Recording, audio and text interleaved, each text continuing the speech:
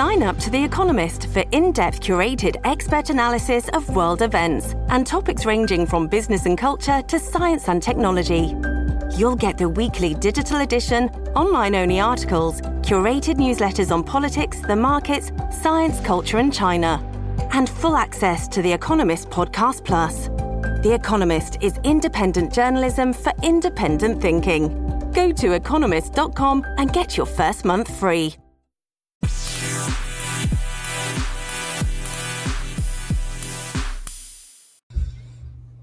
Hello and welcome to today's episode of The Outlook by Brooke. Now, for those of you that follow me on Truth Social, you would have known if you checked that I was planning on posting an episode yesterday, but I chose not to. I chose to post today because I wanted to listen to the Trump rally in Arizona last night and report back to you guys on that as well, being that we had the whole weekend, and I don't usually post on the weekends. Now, the Trump rally. Oh my goodness, you guys. I hope that you all watched it, or at least listened to it. It was quite phenomenal. As always, Trump was on fire. But, you know, there were things that he talked about, certain things that he said that I found very interesting. And, of course, I have normal criteria that I would like to cover today, but there are things that happened yesterday at the Trump rally that are also quite as significant, and I did not want to wait until Monday to get back to you guys on that. It's just, we're in a season where we really can't afford to sit back and, wait several days for anything, I feel like. I don't know if that makes sense to y'all, but it does to me. Now, the Trump rally. It was super, super intense as far as, like, feeling empowered and feeling important and feeling like America was going to be okay. You could feel the entire vibe radiate through the phone even if you weren't there. That was probably the coolest thing to me because even I, at 11:30 at night, I was like, yes, let's do something. Let's fix this country. Let's do what we gotta do. Like, just super pumped. It was great. He is one of the few people that can probably give a speech with absolutely no notes, no pre-written speech. He's awesome. One of the things I did notice is that he was very intentional about sporadically going through different people in Arizona that you could vote for in midterm elections and giving credit where credit was due, giving his endorsements where he could, but it wasn't all at once and it wasn't too much information overload on that end. He spoke a whole lot about our legal system as far as drugs and immigrants and the whole Russia collusion, Hillary Clinton, stuff that you would normally think that he would talk about, but he also hit some really hard topics and just very unapologetic. Now, I'm sure a lot of you really like Trump, and maybe a handful of y'all are, his mean tweets or his orange spray tan, whatever. I don't really care what you think. I will give you guys my personal opinion, therefore it is my outlook. I love him for the purpose of he says what he's going to do, he doesn't care what you have to say, and he does what he says he's going to do. Whenever he campaigned back in 2016 or 2015, really, because it was, the whole election and the next year being introduced formally as president, but he would say, I'm going to do this, and I'm going to do that, and this is how you make America great again, and some people who just saw him as a businessman and not a politician were very, very in the middle, not very sure, and all of a sudden, we see him actually doing what he says, and the Democrats are mad because he's not a normal politician that gives promises that he can't keep. So, I feel like this rally was nothing less than that. And very, very interesting that this rally was in Arizona because this is not his first rally in Arizona. Keep in mind, I live in Louisiana, and he's yet to actually launch a rally here. I think the closest one was maybe Houston. And, of course, in Louisiana, we love him. Louisiana redid his plane. He came and visited during the Great Flood of 2016. He's just can't really say enough about him. He does what he says he's going to do, but he touched on some really, I guess you can say, politically incorrect topics or politically indecent topics. And you could tell that he meant what he said. He didn't care if it hurt anyone's feelings, that it was down true to the core American values, founding father values, and even liberal people, probably like what their parents raised them on that weren't liberal. Just, they say that there are certain people that are conservative, but I think the conservative people really honor America's core values, not necessarily our conservative people, tree huggers and anti-abortion, anti-gay, whatever. But he just holds on to a lot of like really holistic values, which is nice. And some stuff he talked about last night, I feel like is the things that we think and never say out loud. So that was kind of cool. But it came across in a way of like, I don't hate you if you're this, and I don't hate you if you're that. Here's where I stand. Here's where America has usually stood. Here's what we can improve our taxes on. Here's what we can improve our culture on. We need to get illegals out of here. We need to get drug trade out of here. Here's are the countries that don't have drug trade. Like he was on a roll, and it was wonderful. Like I said, the atmosphere was it was radiating whether you were there or you weren't, and I can only imagine if I was in the room how I would feel. Anywho, I took a few screenshots. There were a few different conservative companies, like media companies that recorded and posted, but I chose to watch via RSBN, which is Right Side Broadcasting Network. And they do the whole thing where, they got a little thing. It says President Trump speaks in Arizona. They have their little emblem, and then they have the wording that rolls across the screen. And I chose to screenshot a few of those things because I think that they're really cool that RBSN posted them, or RSBN, sorry. One of the things that they posted was Pelosi accused of insider trading amid multi-million-dollar purchase of computer chip stock.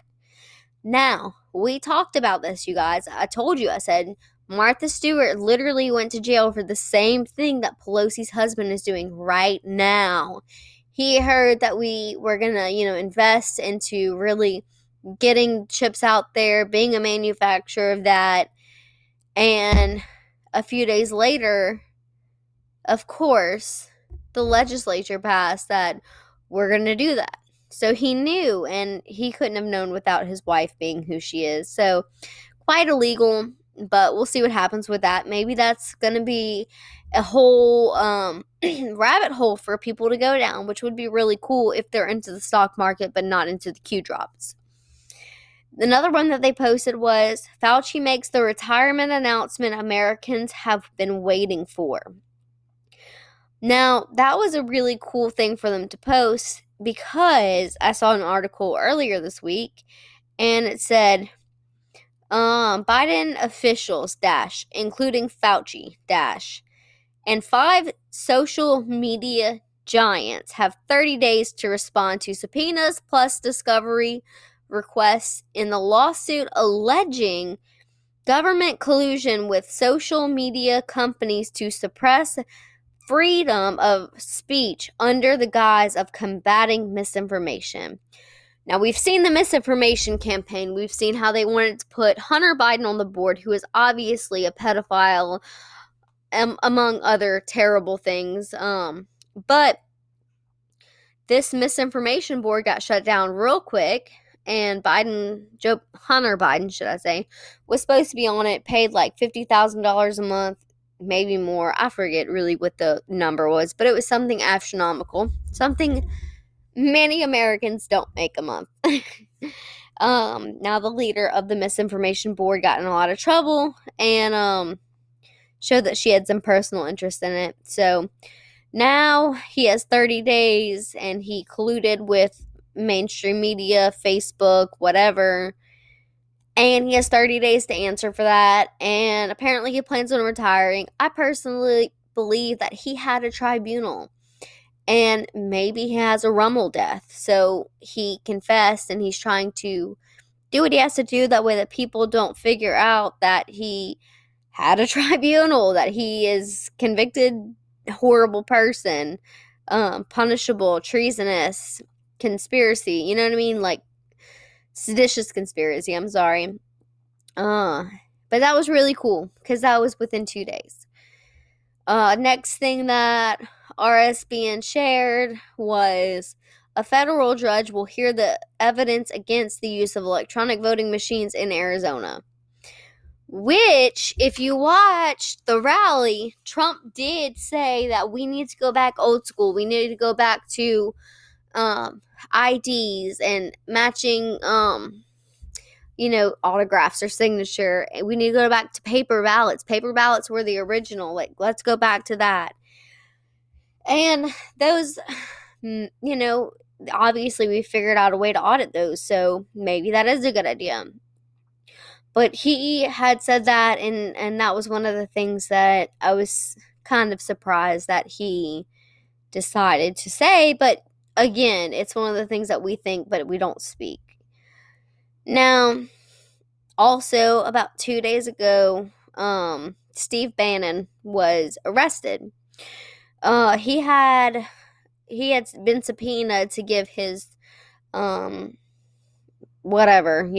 his thoughts, his testimony on January 6th, and he decided that he pledges his allegiance to Trump and that he didn't feel comfortable giving a testimony, so he was just not going to show up because he was going to show his support for Trump, which then showed that he was going to have his own fair trial, or supposed to be fair trial, for his actions, and no one from the January 6th committee had the balls to show up to the courtroom when they were the ones to have an issue with him not showing up to give his testimony. How much chicken shit is that? Excuse my French, but that is horrible. Now, they put contempt of Congress, basically saying that what he did was illegal. Even though he was summoned, there was not really litigation to show that if you're summoned, you have to show up and you have to give your testimony. For all we know, he could have showed up and said, I plead the fifth, I plead the fifth, I plead the fifth, I plead the fifth to every question. But he's going to face up to 2 years in a federal sentence in jail. I suppose maybe it could have been worse, but that is what he got. Also, we have the company Evergrande. If you guys are not sure about that, it's basically the Chinese version of an entire real estate monopoly. Now, in America, our real estate counts for a lot of our taxes because, one purchase can be several $1,000s. And so because this real estate company started to go under, not meet deadlines, not pay what is due, but also not file bankrupt, put it off.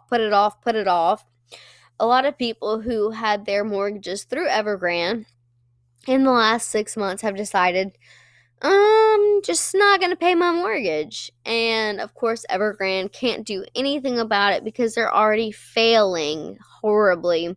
Their stock went down like crazy, and now their CEO has stepped down. Now, Evergrande, or Evergrande, however you want to say it, has a lot to do because the Evergrande ships and the Evergiven ships, they're all the same company, and Evergreen was some of the ships. Evergreen was Clinton's name when in the White House. And if you guys don't know about that basically it's kind of like the whole situation where they're like, the eagle has landed in the White House. Talking about the president. They get to choose their names and, their code names for whatever their protectors of military sorts and security sorts should call them, so that they're not like, hey, Hillary Clinton's home, yo. And so she was Evergreen. A lot of the Evergreen ships had gotten stuck. The first Evergreen ship that was in the Suez Canal stuck had like nuclear arms, dead and alive people. Just, it was an entire shit show of what really went on. And so, we're at where we're at with that. I'm glad that Evergrande has started to go down. I'm waiting for them to default because this will be huge for China and their economic system. And lastly, we have Ezra Cohen, or Ezra Cohen, as most of y'all know him. He has made predictions that it will be a hot August, a deep September, and a red October. For those of you that don't understand that, go watch the movie Red October. I've always said, or I've said recently on this podcast, as if you guys follow me, that I feel like October is going to be a very significant month, very big turning point. I still stand by that, but this is just validation. So we're going to sit tight. We're going to see what else happens in July. We're going to see how hot it gets in August. I'm sure it's not hot for us. We're not in the hot seat, but it's for the deep state. And it says deep September, so maybe that means deep state September. Deep state going down. We shall see. And I will keep you guys up to date with every bit of it every weekday. I hope you guys have enjoyed this Saturday post, the Saturday podcast. As always, follow me on Truth Social, share my podcast if you like it, or if you find anything interesting you want my opinion on, or you think I need to report on, go ahead and send it to me.